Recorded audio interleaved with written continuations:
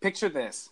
You're living in a country torn apart by political factions. A government in such disarray that it's been 30 days since the office of the president was even occupied. Government workers aren't getting paid. Food stamp programs are grinding to a halt. TSA agents are dropping like flies. And the two things that have been dominating your Facebook page are memes about Sandra Bullock and people fighting over a commercial you probably haven't seen. Does this sound anything like your world? If so, then you may be looking for answers, a quest which has brought you here. Do we have them? Who knows? But you can sure count on us to talk about it. Welcome to Free Range Waffles, Episode 3, a podcast where we talk about things. I'm Jeff, and I will be curating today. Allow me to introduce CJ. Oh, hello. And Billy. Oh, hey there. Guys, we're here to talk about things today. So let's set up an agenda before we get carried away and catch up with each other. What do we want to talk about today, Billy? Okay, I'm bringing to the table today. I just started Habits of the Mind by James W. Sire. So I want to get started a little bit today on the topic of intellectualism. Ooh. Okay. CJ, what do you want to talk about? Let me Google intellectualism real quick. That's great. We can have a definition at hand later. Today, I want to talk about a couple of current events, some things that I find interesting. Actually, you kind of stole my thunder a little bit with your intro there, but good. I really liked it, so I'm not gonna complain. Nice. I have a few current events I'd like to discuss, and I won't reveal those currently. Got it. No spoilers. This is a spoiler-free zone. Well, I think I guess we should. Bird Box is the moment's gone. We should have talked about it last week. Yeah, if CJ would have watched it. If CJ would have watched it. You didn't watch it, CJ? Okay, here's the deal. So I didn't watch it, but I have read 3 different reviews on it, and I've watched a YouTube video explaining it. So now he's got an opinion. Right. I feel like that's what people Were you say. Terrified you weren't watching it at 4 points during the movie? What was that? I asked if he was terrified and wished he wasn't watching it at any point during the movie. Got it. Because if you missed that, if you really the YouTube. You did feel that way? During the YouTube video, I had this moment of fear. I was like, I really don't want to watch this movie. And then I was like, oh wait, I'm not watching it. I think I should stay that way. Oh gosh! Wow. I'm actually grateful that you didn't watch the movie, because if you were traumatized by someone else's review of it, then I can't imagine what the movie would do to you. Yeah. Well, he's going to be traumatized by our review. Yeah. I mean, our review's Billy, you watched it. I watched it. What do you think? The only thing I really had to compare it to was A Quiet Place. Yeah, I mean, honestly, I think that those are the only 2 movies in that category. Yeah, which I was glad to find out Bird Box was actually written prior to the conception of Quiet Place. Yeah, for sure. Not a copycat. Yeah, I looked that up too. Wait, so does that mean A Quiet Place was a copycat? It just came out first? Yeah. Actually, the script for A Quiet Place was written several years ago as well. But by its original author. I don't even know when. Yeah, it was early 2000s, I think. But yeah, so technically, if one came before the other, then Bird Box came first. But I don't think anyone read that book. Anyway, No, it was 2014. So. Oh, 14. Never mind. Yeah, I don't know what to think. Who knows? But what did you think of it? Absolutely terrifying. Yeah. Yeah. So A Quiet Place was scary, but all you had to do was be quiet. Right. You still had all your senses. Right. And it dealt with the sense of hearing, which is scary, kind of. But there's no control. With this, you lose a sense of hearing. You still have control over everything else. So unless you're Daredevil, you've got everything else going for you. Right. and normally better than hearing. So in this case, like the loss of vision inhibits the use of every other sense. Right. It increases the stress of the viewer, for sure. Oh my gosh. Oh, it was like just, man, it really got to me, you know. it really got to Catherine too. The creatures like using the other people. That's actually what I wanted to talk about, and I feel like CJ needed to see it to really get the impact of that. But whatever. The source. Well, so I've seen a few of the clips. Like I've seen scenes of it, some of those scenes, and that is actually why I didn't watch it. I'm sorry. I don't like scary movies like that. A Quiet Place was like kind of a stretch for me. I mean, I liked it. It wasn't that scary. It was because it was more like an alien. Right. Good guys fight bad guy alien, you know. But I actually found for me, it was just the concept. I didn't actually watch it, but the concept of having a bad guy or a monster that you can't see, that's what was terrifying to me. Yeah. And it is terrifying. And honestly, the thing that I thought made Bird Box scarier than A Quiet Place, because I think of the two, Quiet Place was my favorite. And I'm using that to say, like, which one would I watch again? A Quiet Place. I watch it again because I think it's... Yeah. It was the suicide for me. Yeah. It was the suicide, which was the first thing that really made it, really disturbing. Was that it wasn't a monster that hunted and killed you. It was a monster that made you want to kill yourself, and that was what made it so upsetting visually because you're watching it happen. Mm-hmm. But they definitely took it to the next level by having some people, instead of being affected by it by killing themselves, they were affected by it by basically going under its control, wanting to kill other people. That was what freaked me out the most. The suicide was super traumatizing, but even that was, I mean, in Quiet Place standards, there is a way to survive. Like you can just stay in your house and you're fine. Because what we know about the creature is that it can't touch you. Mm-hmm. The creature can't get into your house for whatever reason, whatever it is. It can't get into your house. But then adding those other people that you couldn't tell who was who, people who could pretend that they were on your side. Oh yeah. It wasn't like the dudes in the cars with the guns, that was like whatever.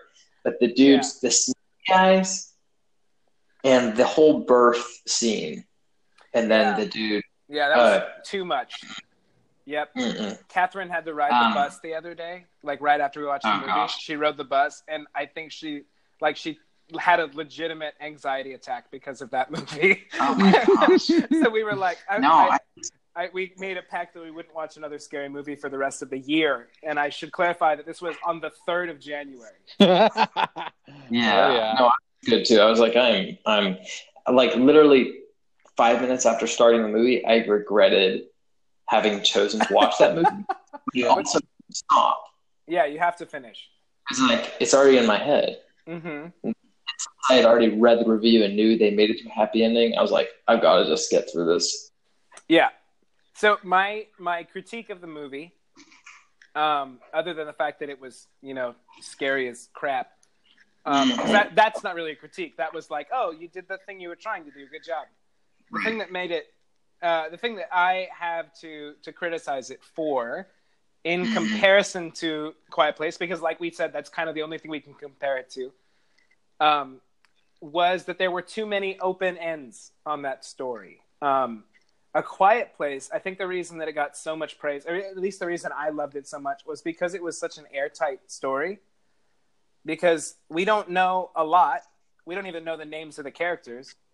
But we also don't need to understand exactly what's going on. It's people who know that the only way to survive this creature is not to make any sounds. And if you do make sounds, the creature finds and kills you. And that's the whole rule. Like, it's a super simple rule that's just impossible to do. But I think Bird Box left so many questions, at least in my mind, about the creature and about what it was capable of, about what it did to people, about what it didn't do to some people. And the mechanics of it seemed a lot sloppier to me, because we never really get any of those answers. And it's not really what it was trying to do. It wasn't trying to give us answers, but it just felt a little bit, I don't know, it felt like it lacked something by the time I got to the end that would have helped me connect to it a little more, maybe. What do you think? I don't know. I sort of disagree, because I think that's the, I don't want to say beauty of the movie, because I don't think anything about the movie was beautiful. But I think that was sort of the whole, what brought the movie together was they weren't trying to explain anything. Right. And that's what put it in my books into horror instead of suspense. Got it. I put A Quiet Place as a sort of suspense, and because really there was sort of an understanding of who the creatures were. In this, it's like more this they didn't even care if you knew, and the same with the book. Like, they didn't care if you knew. Right. But the idea, my understanding of the book as well, the idea is they're just trying to scare you.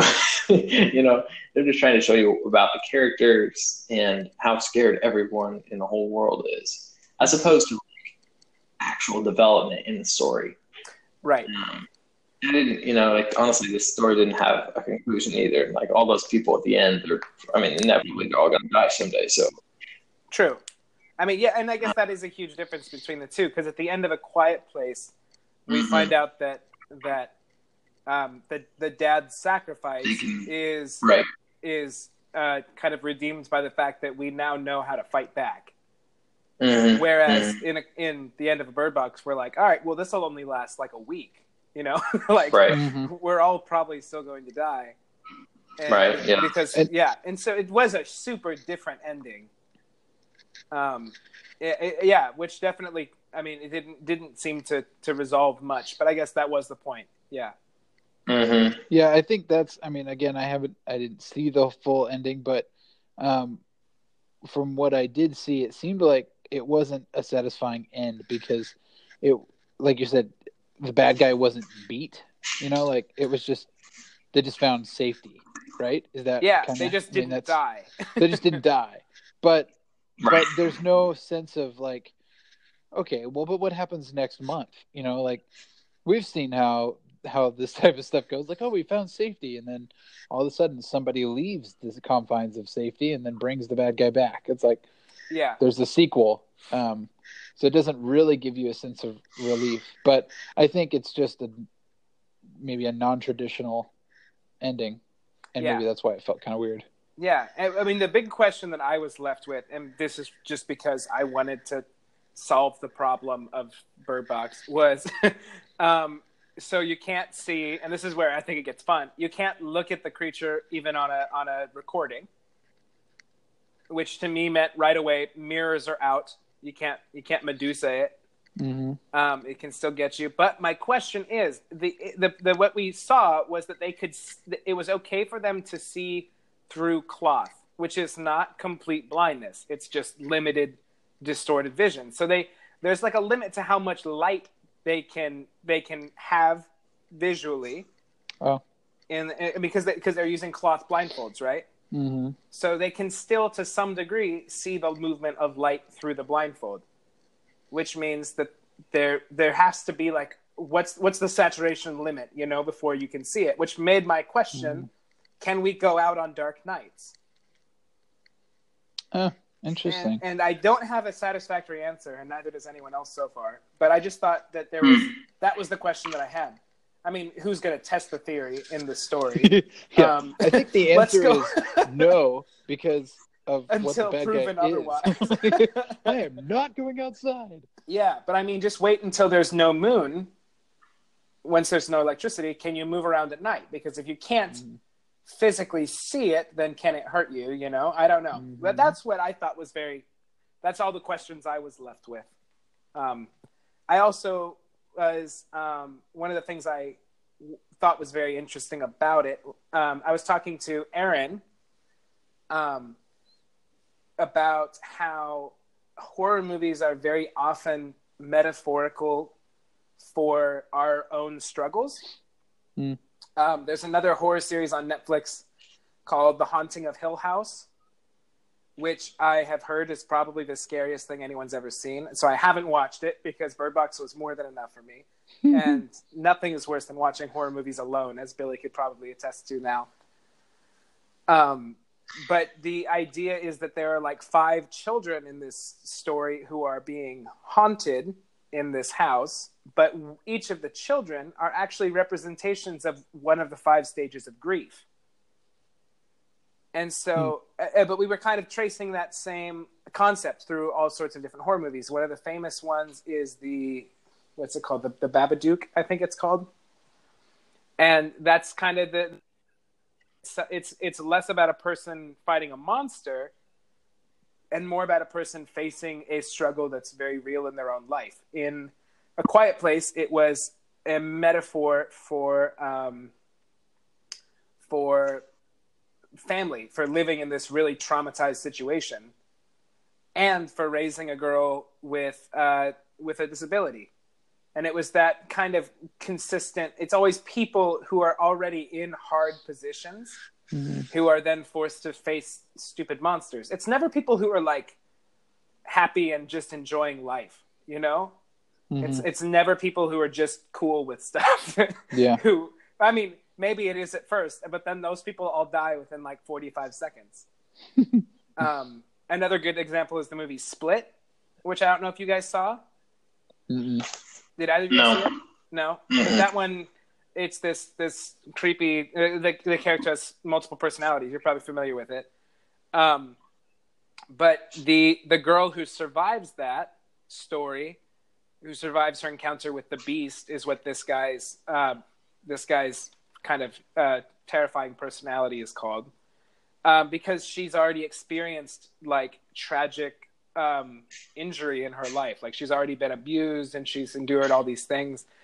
And at the end, when the Beast finally catches her, it lets her live because it's the only person that the Beast has ever met that he empathized with as someone who himself had been deeply hurt in the past. So it's a really unique, weird, horrifying story. But we were just kind of comparing notes about Bird Box, kind of taking that forward, and how if that's the case, and these horror movies are largely metaphorical, then Bird Box is about this woman's fear of being a mom, this person who feels isolated from everyone else, is now in a situation where she can't even like open her eyes. You know, it's like the ultimate isolation. And she has to raise not one, but 2 children through it. Which I just thought was really interesting. It adds a layer of depth to these otherwise kind of pointlessly terrifying movies that may be why people continue to watch them. I don't know. Yeah, I actually one of the reviews I read was kind of talking about that too, of how like her she kind of had this fear of being alone, and then she had to deal with isolation. Yeah, exactly. Oh wow, okay, that's kind of harsh. Yeah, but yeah, which just adds to the scariness, because I think a lot of people struggle with that. A lot of people have a fear of being alone. Yeah, and I'm not really convinced that even at the end of the movie that she's like a decent person. Like we get like 5 years of character growth, and at the end of the 5 years, I'm still like, yeah, but you're kind of a really bad mom. Yeah, but she's better because she finally gave them names. That's true. Under pressure. I have a theory about that as well. Which I'll say before we move on, because we probably should stop talking about Bird Box. My theory about why she calls them boy and girl is because consistently throughout the movie, Billy, I don't expect CJ to know this. Right. When the creature is around her, it calls out to her by name. It uses her name Mallory, and it like calls out to her. I think that's the reason why she didn't name her kids. I think that actually was a move that she made for them on their behalf, so that this creature couldn't call out to them by name or taunt them to take off their blindfolds. That was my theory. I haven't seen anyone else really talk about it yet, but I haven't checked that hard. I haven't, I watched the movie, so unlike CJ, Didn't have to like go hunt down other sources. Yeah, but she calls them boy and girl, right? Yeah. So isn't that the name? I mean, it is a name, but it's not a personal name, and you never see the creatures reach out to them by a name. It doesn't say, "Hey, boy, girl, take off your blindfold." It actually mimics their mom, Mallory. True. Yeah. Okay, we'll move on. Before we move on, Jeff, back to your other theory. Yeah. I did jump onto a subreddit, a horror subreddit, and Hizzy Bortle, he asks, why didn't they just go out at night in Bird Box? There would probably be no artificial light to shine on these creatures. A moonless night would likely be dark enough. Is that sort of your position? It is, indeed. I think I would agree with you, but just looking at the comments really quick, I think we're wrong. Okay. Yeah, roughly a day ago, Alfedro responded, "You're an idiot." Wow. A heart signature was enough to kill the Asian guy. This would 100% kill you. They should have just used walking sticks. Walking sticks. So, the walking sticks aren't a terrible idea. But heart signature was not what killed him. He was looking at I know. security footage. So who's the idiot now? R/whatever his name is. All right, we'll move on. That sounds like a successful Reddit argument. You're an idiot. Yeah. Yeah, and followed by this has to be a troll. Yeah. Nice. Another leading theory is that they just infect your eyes. I mean, sure. It's whatever. That's fair. It's whatever. Again, Can we believe creatures.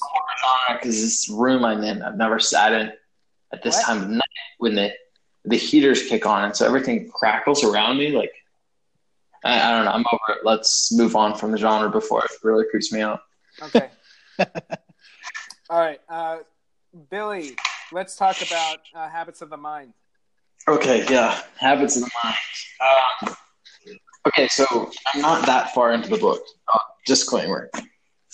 But so far, Sire is making the case that, it's the subtitle of this book, Intellectual Life as a Christian Calling. So the general idea that he's making the case for that Christians are called to be intellectuals. And he starts by hashing out the baggage we have with the word intellectual. So to start with, how do you guys feel about the word intellectual? The word intellectual or the word intellectualism? Intellectual, like to be called an intellectual, or someone who is called an intellectual. What do you think of? CJ, you go ahead. I usually just think they're smart. I guess I would like to be called an intellectual. I feel like there's levels to that, though. Like, I guess, you're probably going to break that down more, but I do think I would like to be called an intellectual. And I think it just, to me, is almost just synonymous with being very smart or being able to think well. I think it probably also has a connotation of knowledge, though, not just an ability to learn, but also a vast kind of collection of knowledge already. He's someone who's well read or who understands things well. Right. Yeah. Somebody. I mean, I guess that's what I mean by very smart. Like somebody who has a lot of knowledge, and potentially would have the ability to learn more, but can also just think through processes well. Yeah, I would agree with that. I think it also carries with it a little bit of, let me give you an example when I say that I think it has something to do with kind of standards. Someone who's like, oh, they're an intellectual. Mm-hmm. They have some standards. For instance, Catherine has a coworker named Kenny who listens to podcasts all day, every day. Is he listening to this one? Well, Catherine asked, oh, I should tell Kenny about your podcast. And I said, well, what kind of podcasts does Kenny listen to? And she said, well, he's typically really intellectual. And I said, then don't listen to our podcast yet. because episode 3 isn't out yet, and that's going to be where stuff gets real. All right. That's what I told her. Well, then let me just take this opportunity to welcome Kenny.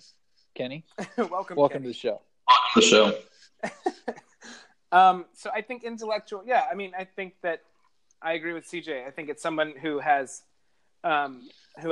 learned a lot, someone who is eager to learn, someone who has high standards, and potentially isn't as much fun to be around as other people. Yeah. Okay. Yeah. Okay. So now we're getting somewhere. Yeah. Were you looking for someone kind of like an inaccessible person? Well, so he just like throughout his first chapter was on this subject of like the language and like how we perceive that. And so he just like threw different quotes of different people writing on this subject and their definitions of them. And they were they were funny. And because I think like at least for myself, if I think intellectual, well, okay, I'll read you a quote and then you'll see what I'm talking about.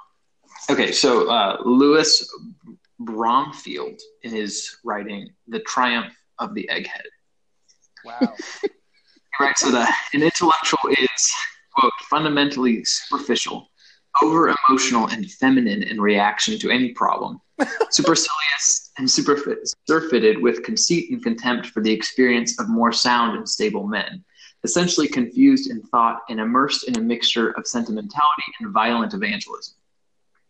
Subject to the old-fashioned philosophical morality of Nietzsche, which frequently leads him into jail or disgrace, a self-conscious prig, so given to examining all sides of a question that it becomes thoroughly idle while remaining always in the same spot.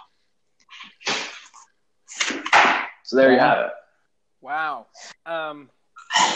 Read me that part about what he said about feminine again, because that might have to come up again later when we get to the Gillette commercial.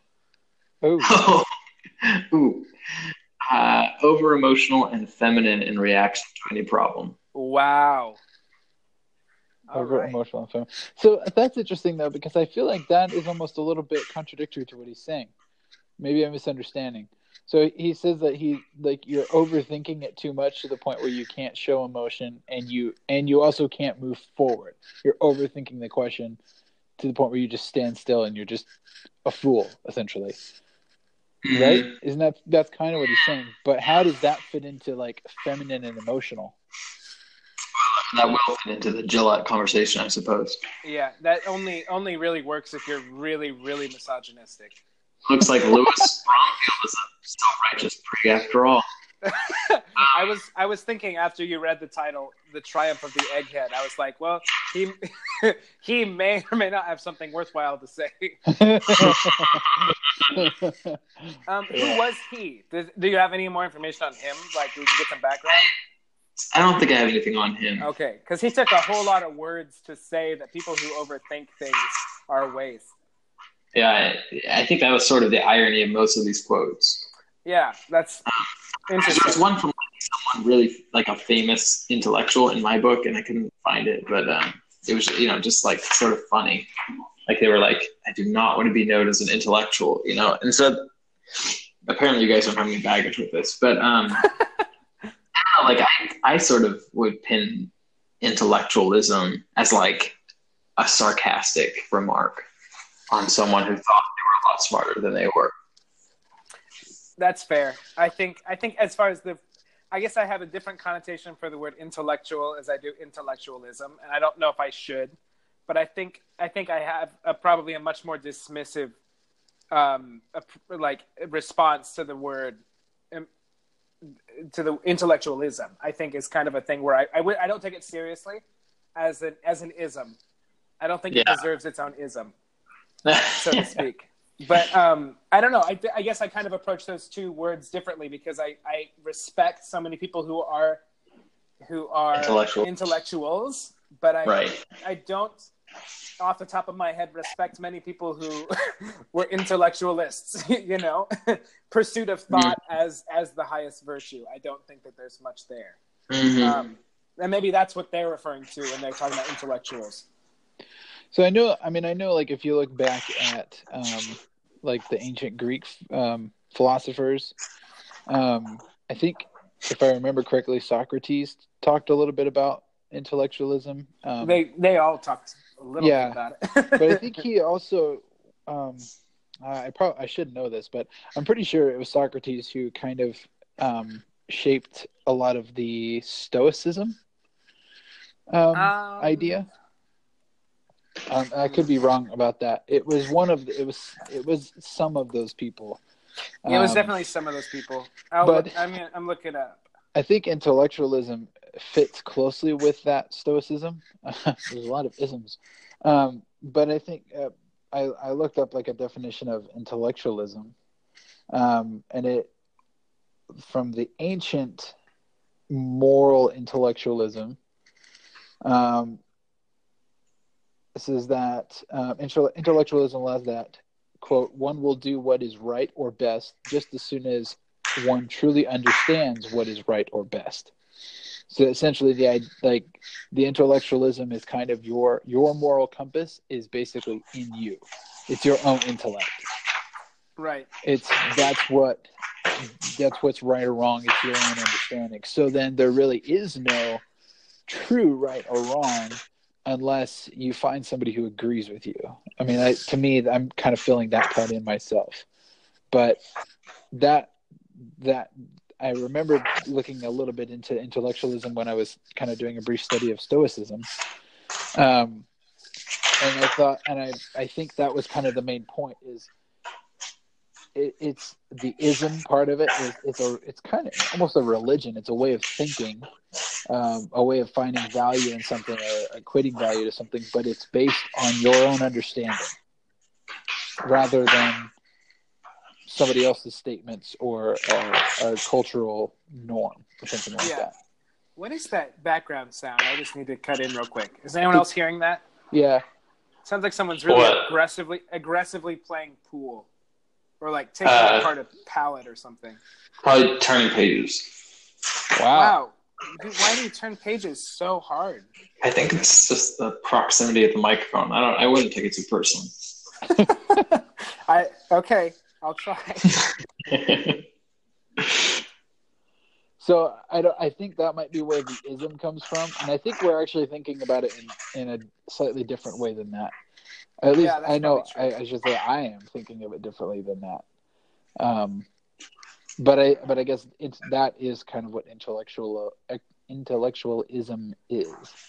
Yes, but that's true. But to be an intellectual now, I think mostly just means you're kind of a scholarly type.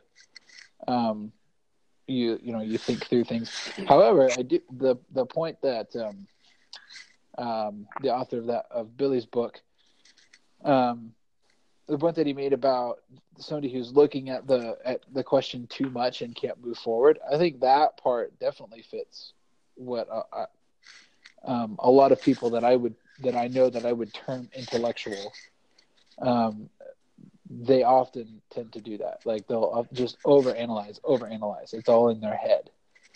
Yeah, which sometimes means that they don't ever move forward. I would like to hear that particular author's version of what he thinks people should be like. Yeah. The one that was quoted. The one that was quoted. The Egghead guy. Yeah, Bromfield. Mr. Egghead. I feel like we've talked about this for a long time, though, CJ, and we're trying to just define it. Billy, what was the next part of what you were going to say? Now that we've failed to define it, we've looked at it from so many angles that we've moved nowhere. So, wow, you intellectuals. So Sire gives his definition, and it's pretty long-winded, but it's essentially just like a whole bunch of prepositions referring to nouns. So, like, the idea isn't everything of picking apart and looking at an idea from any perspective. Like, an intellectual is someone who's able to, or it's one who loves ideas, is dedicated to clarifying them, developing them, criticizing them, turning them over and over, seeing their implications, stacking them on top of each other, etc., etc. Punning with their terminology. That's a good one. And so he goes like on and on with his definition, but he examines the definition of an intellectual through the life of John Henry Newman, who was an early 1800s, so 19th century intellectual, for lack of a better word, intellectual theologian. And he pointed out, like, through his life, I guess, like, the major point so far has been the idea of what he called the illative sense, which is it's the conclusion of an intellectual drive for perfection. So the illative sense is when you can, it's the power of judging and concluding when in its perfection. So it's when your conscience is essentially, like, in a practical sense, it's when your conscience is dictating something as truth, and what it's dictating as truth is really truth. It's objective truth. Mm-hmm. A subjective mind is aligned with objective truth, and that's what he calls the illative sense. And it's sort of like the climax of intellectualism, the whole idea of intellectualism. Can you define illative? Or I can look it up, I guess. He just, like, his definition is like the power of judging and concluding when in perfection. So I just Googled it. Illative is an adjective referring to of the nature of or stating an inference. So it's a you said the illative, what'd you say? Illative sense. Yeah. So it's a sense of I guess inference. That's an interesting word choice. I want to know why he says that way. Mm-hmm. Anyway, interesting. Yeah, I thought it was pretty interesting. So, and sorry, CJ, the illative sense it contributes to what he calls certitude, and certitude is sort of that climax. So the illative sense isn't actually the climax of it's certitude. It's when you're certain of a truth, and that truth is actually true. Interesting. So let's exercise our intellectualism and discuss this Gillette commercial. Great. Okay. Let's talk about Gillette. Did everyone watch this? Yes. CJ, it didn't scare you too bad, did it? It didn't. No. It didn't. Okay. I wrote down kind of an outline to kind of direct our conversation, which is probably ideal because it's already really long. So whatever. You guys all saw it. What are your initial thoughts, CJ? So my initial thought after watching it was like, wow, that was pretty good. I'm kind of surprised that Gillette did that. Okay. I actually, at first I thought I actually, like, agreed with it. I thought it was really good. That they are basically calling men to be better. And then immediately after that, it was like I think I watched the commercial, and I think it was like one of the related YouTube videos about, like, somebody talking about how horrible it was. And I was like, wait, what? What? Why was it terrible? And so then I started reading different reports and articles about it. And I guess I understand a little bit of what they're talking about. What the people who don't like it are talking about? Who don't like it, yeah. So I guess maybe before we get into that part, what did you guys think about it, just initially? Billy, you go ahead. I just watched it. Okay. Like, not very long ago. Well, then you can definitely tell us what you initially thought. Initially, like, I had no problems with it initially. And I knew it was controversial, and, like, I'd heard conversations about it, but I'd never seen anything.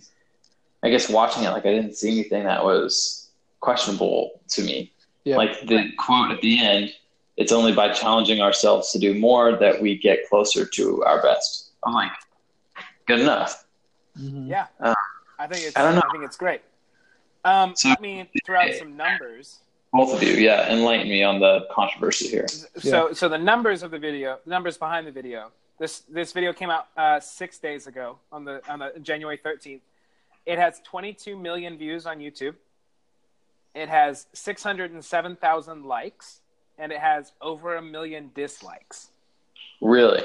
Yeah, which I personally think is kind of mind-blowing. I think it's really bizarre that 1 million people disliked it. I know who the 1 million people are. I think if I went and found the GoFundMe for Donald Trump's wall, I think it's probably the same 1 million people. But CJ, you said that you understood where people were coming from in their criticism. What do you share your thoughts? So I think it's very interesting. This is a very interesting study because the same commercial is viewed two entirely different ways based on your worldview, right? That's where it's coming from. Like, I believe, and I mean, we, all three of us, believe in a biblical version of manhood and masculinity and what that would be. So, protecting women, valuing women for who they are as, to use biblical terms, a weaker vessel, but still an equal vessel, right? Like it's different. It's not, and I think that's the trap that a lot of people fall into is they think about men and women as better or worse. And even to use the term equal is not actually accurate. I think different is the best term to use because we are wired differently. Certainly there are maybe some exceptions within men and women, but like that's an entirely different conversation. So because I kind of come from this, more traditional, old conservative view of like masculinity, I didn't really have a problem with that. I felt like that's actually a good thing to see that Gillette is challenging men to be better and not the thing that our culture is now kind of shouting that men are. Men are sexist, or they degrade women, and they use women for they're predators. They just use women for their own gain or their own pleasure. I certainly do see a pattern like that in a lot of our culture. I don't like it, and so I agree. I agree with kind of Gillette's thing, like, hey, guys, men, be men. Stand up for the things that are right. Stand up for justice, and don't act this way. Be better. So I appreciate that. Once I read the reports, the reviews of what was so bad about it, I say I understand. I understood why they were mad based on that worldview. And one of the articles that I read talked about how it was insulting to men, because it was basically admitting that the whole Me Too movement was right. They were basically admitting, or they were stating that they agreed that all men are basically sexual predators. They're all jerks. They're all just out to use the world for themselves. And so then they were challenging them to be better. I didn't see it as an attack on all men. I saw it as an attack on men who are like that. Yeah, because there were examples of good men in the video. Yeah, and that's actually one of the things I wanted to talk about, because that's been blowing up my Facebook page. People have been saying, "Oh, so all men are sexist and abusive," and I had to say, like, I think people's biggest criticism with the video is due to the fact that they keep taking individual images from the video.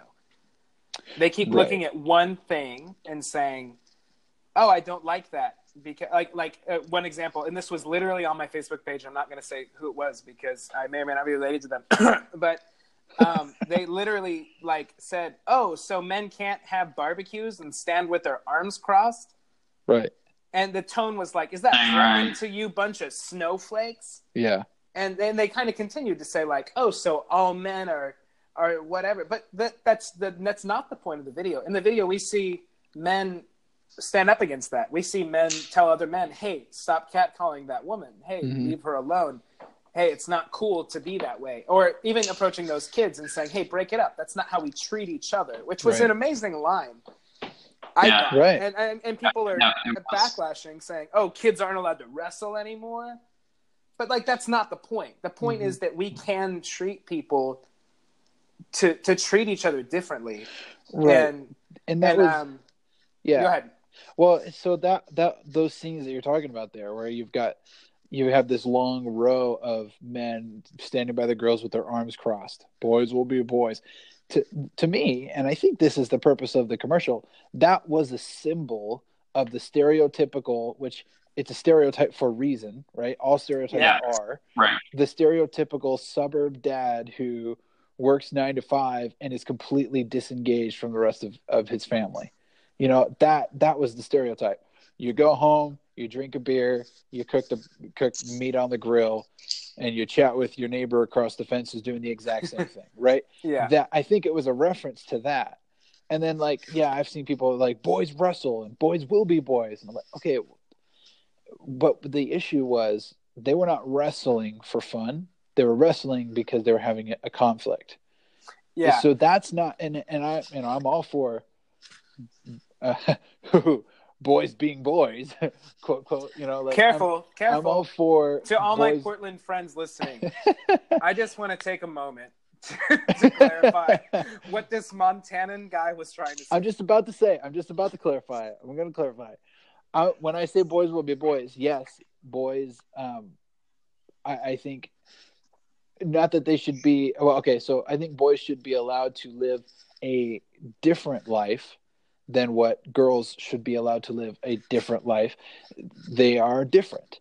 So if a boy wants to go and roughhouse and wrestle with his friends, I don't have a problem with that. However, I would not condone wrestling or fighting to resolve conflict unless it's a last means, right? I think there should be something that's communicated there from this. And that's a different conversation too. As far it as is a different conversation. Go. Yeah, I mean, it's that we don't have. There's no information in the commercial why they're fighting, but there's the not. point is that it's teaching kids that physical violence is a resolution to conflict, which it's not. And the way that's the way that he resolved that was, hey guys, break it up. Look, that's not the way we talk to each other, right? I mean, that's a good thing. Yeah, that's an important part of it. It's not he's saying that kids can't wrestle. It was actually a reference to conflict. It was a reference to all of these men standing here watching these kids fight each other, beat each other up, and they say boys will be boys. They're completely disengaged, and so it's a challenge to say be engaged with what's going on with your kids. Help them understand. Help lead up the next generation, and you go through multiple things like that. Look who's watching you. So I feel like people are really missing the point of the commercial. Totally, and I think that they're trying. Fox News. I should clarify. Fox News hates this commercial. Yeah, they hate it, and that's why I've probably been seeing so much of it on my Facebook feed, because they do hate it, and I've been seeing an equal amount of people who are for and against it, because that's how my Facebook page is divided now. There's just so many people who are for and against it, and I guess that's healthy. I guess it's good to be in a position where you still are confronted constantly with both sides of a conflict. Yeah, but I am tired of it. Yeah. For this reason, I mean, I think that people are missing the point, and the same person I referenced earlier who was talking about how men can't stand by their grills and stuff. They also, I think they missed some huge points. They were saying that they were criticizing the Me Too movement, saying it's just a safety in numbers mentality. And I think it's the funniest, dumbest crap I've ever heard, because that's the exact point of why that became a thing. It's because people didn't feel safe until the culture made a turn where all of a sudden we were like, no, we will protect you if you will confront this abuse that happened in your past. We will stand with you. That's the point. But they missed it. I mean, and it's people who, I mean, to say it kind of bluntly, I think it's people who are putting their conservatism considerably ahead of their Christianity. Yeah. Mm-hmm. And because I feel like Christians should be at the forefront of making change happen in that way. I mean, we should be using Jesus's example physically and in his words and actions protected and valued women constantly in his ministry. But I feel like as Christians, we really ought to be leading the charge. We should be the ones holding men accountable. Which is a quote that they use Terry Crews quote in that, which is amazing because if you've seen that interview, Terry Crews, I don't know if you guys know this part of the story, was sexually assaulted, and he's a 300-pound like muscle machine, and he was recently, like in the last 10 years, sexually assaulted by a manager or an agent of his. I forget who it was, but someone who he trusted and who was making these decisions for him, in order for this guy to show Terry that he was in charge of his life. But instead of just letting it happen, Terry Crews,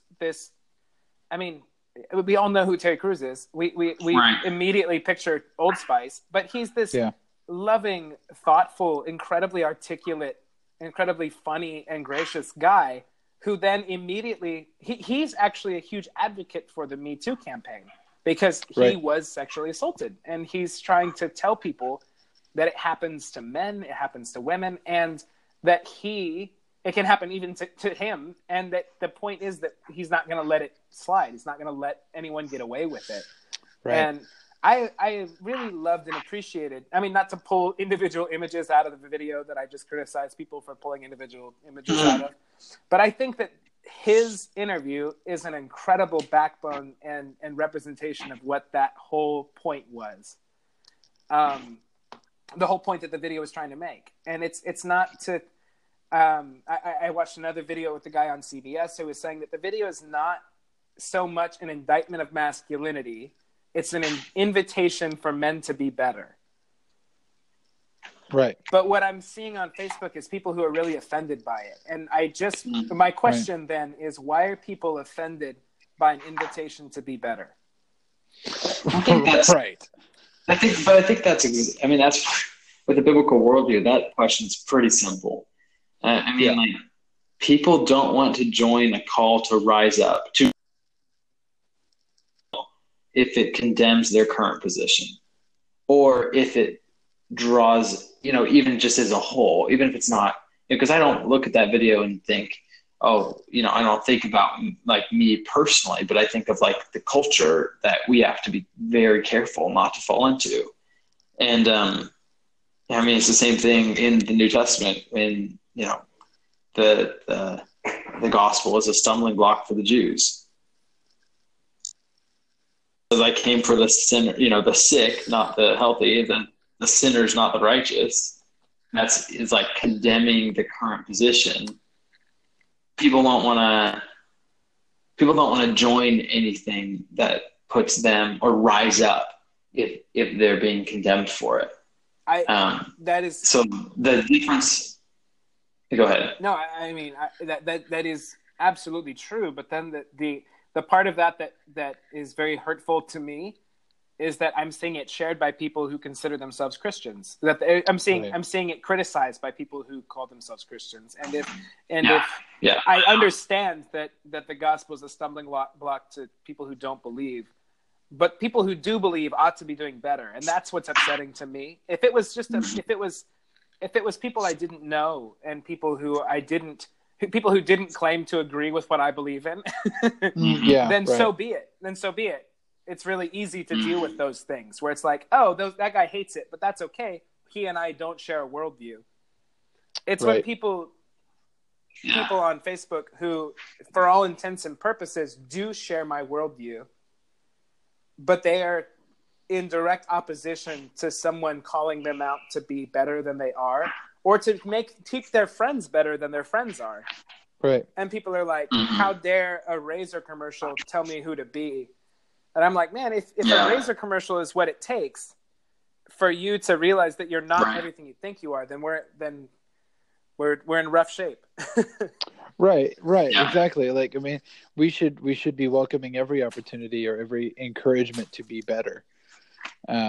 So I think the reason people don't like it is because it insinuates that you're already not good.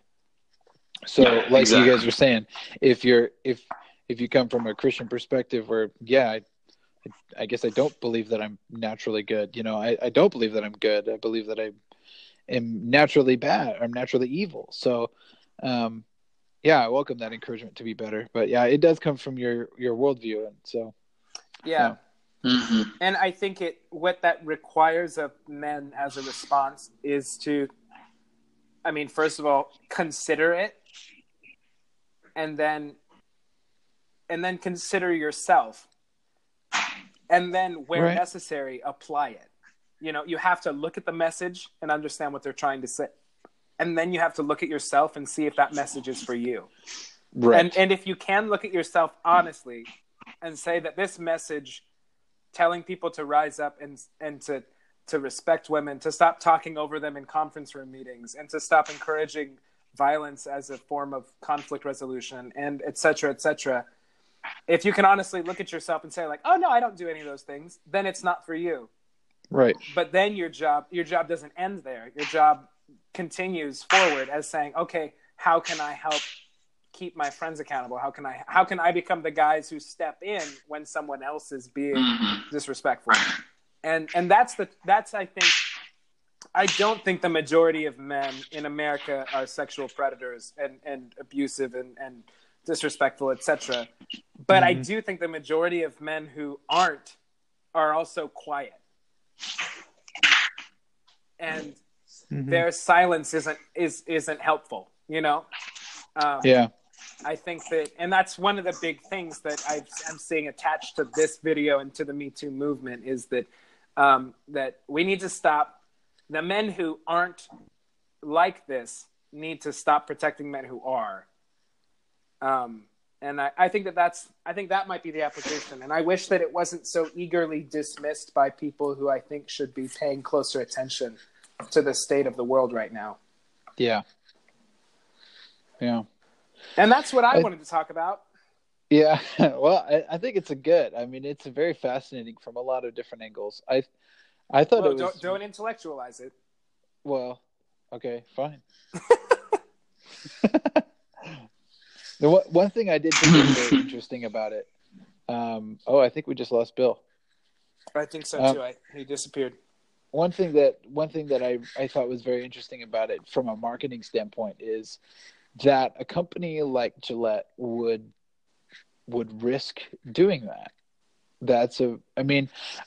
Again, from my perspective, my honest perspective, I thought it was great. I actually really don't have a problem with it. Kind of because I would, I guess I would side more with like Terry Crews's mentality. The Me Too movement, I think there's probably some negatives to it, but as far as allowing sexual predators to exist and sexual harassment to exist, I don't agree with that. I think we should eradicate it. I don't think it should be allowed. Do I think some people have abused that? Possibly, but again, that's probably every movement, really. So yeah. I guess we just watched a documentary recently, or I think it was just an episode of a documentary series on Netflix about women in the workplace, and some of the statistics are very interesting. Again, come based on your worldview. Some might seem wrong, some might not. But I do think men and women should be viewed as different, not equal, not lesser or more, but different. And I think that should speak for itself as far as what that allows for, what benefits or drawbacks that brings. So, anyway, there's a whole bunch of different discussions we could have with that, but I did think it was a very interesting interesting thing that's happening in our world right now. So I agree. I think that you said earlier, I liked your use of the word eradicate this behavior, and I think that's a great word and a great idea. But I think that the first step in that process is also the step that I wish I would see Christians more eager to participate in. And I think the first step in eradicating it is opening the conversation. And I think that too many Christians are shutting down things that they disagree with topically or just emotionally or just as a reaction. They're like, no, I don't want any part of that. And by doing so, they're not allowing themselves to see life from someone else's perspective, to see the world from someone else's perspective, but they're definitely not allowing themselves they're not allowing themselves to be held accountable. And I think that the first thing we need to do is open that conversation. But I'm glad that we're doing that right now. Billy is absent. He's gone at the moment, but we're adding him back in here in a minute. Okay. He'll be back. Yeah, he'll be back. I figured we should wrap up soon as we're approaching. But what are we at? Oh, an hour? Yeah. So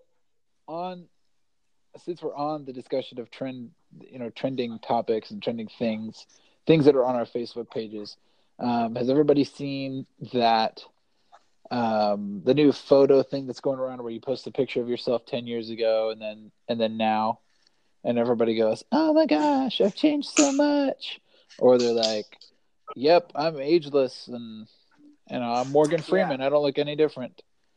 Yeah. Yeah. So no. I have seen it. Billy, really? You haven't seen it? I'm not on Facebook. Oh. It's on Instagram too. Yeah, it's also there. I haven't seen it on Instagram. Use Instagram anymore. I only use Facebook when someone's like, "Have you seen this nonsense?" Yeah. And then I go take a look at the nonsense. And then you back out. It's like a zoo. It can't be. You like have a password for it.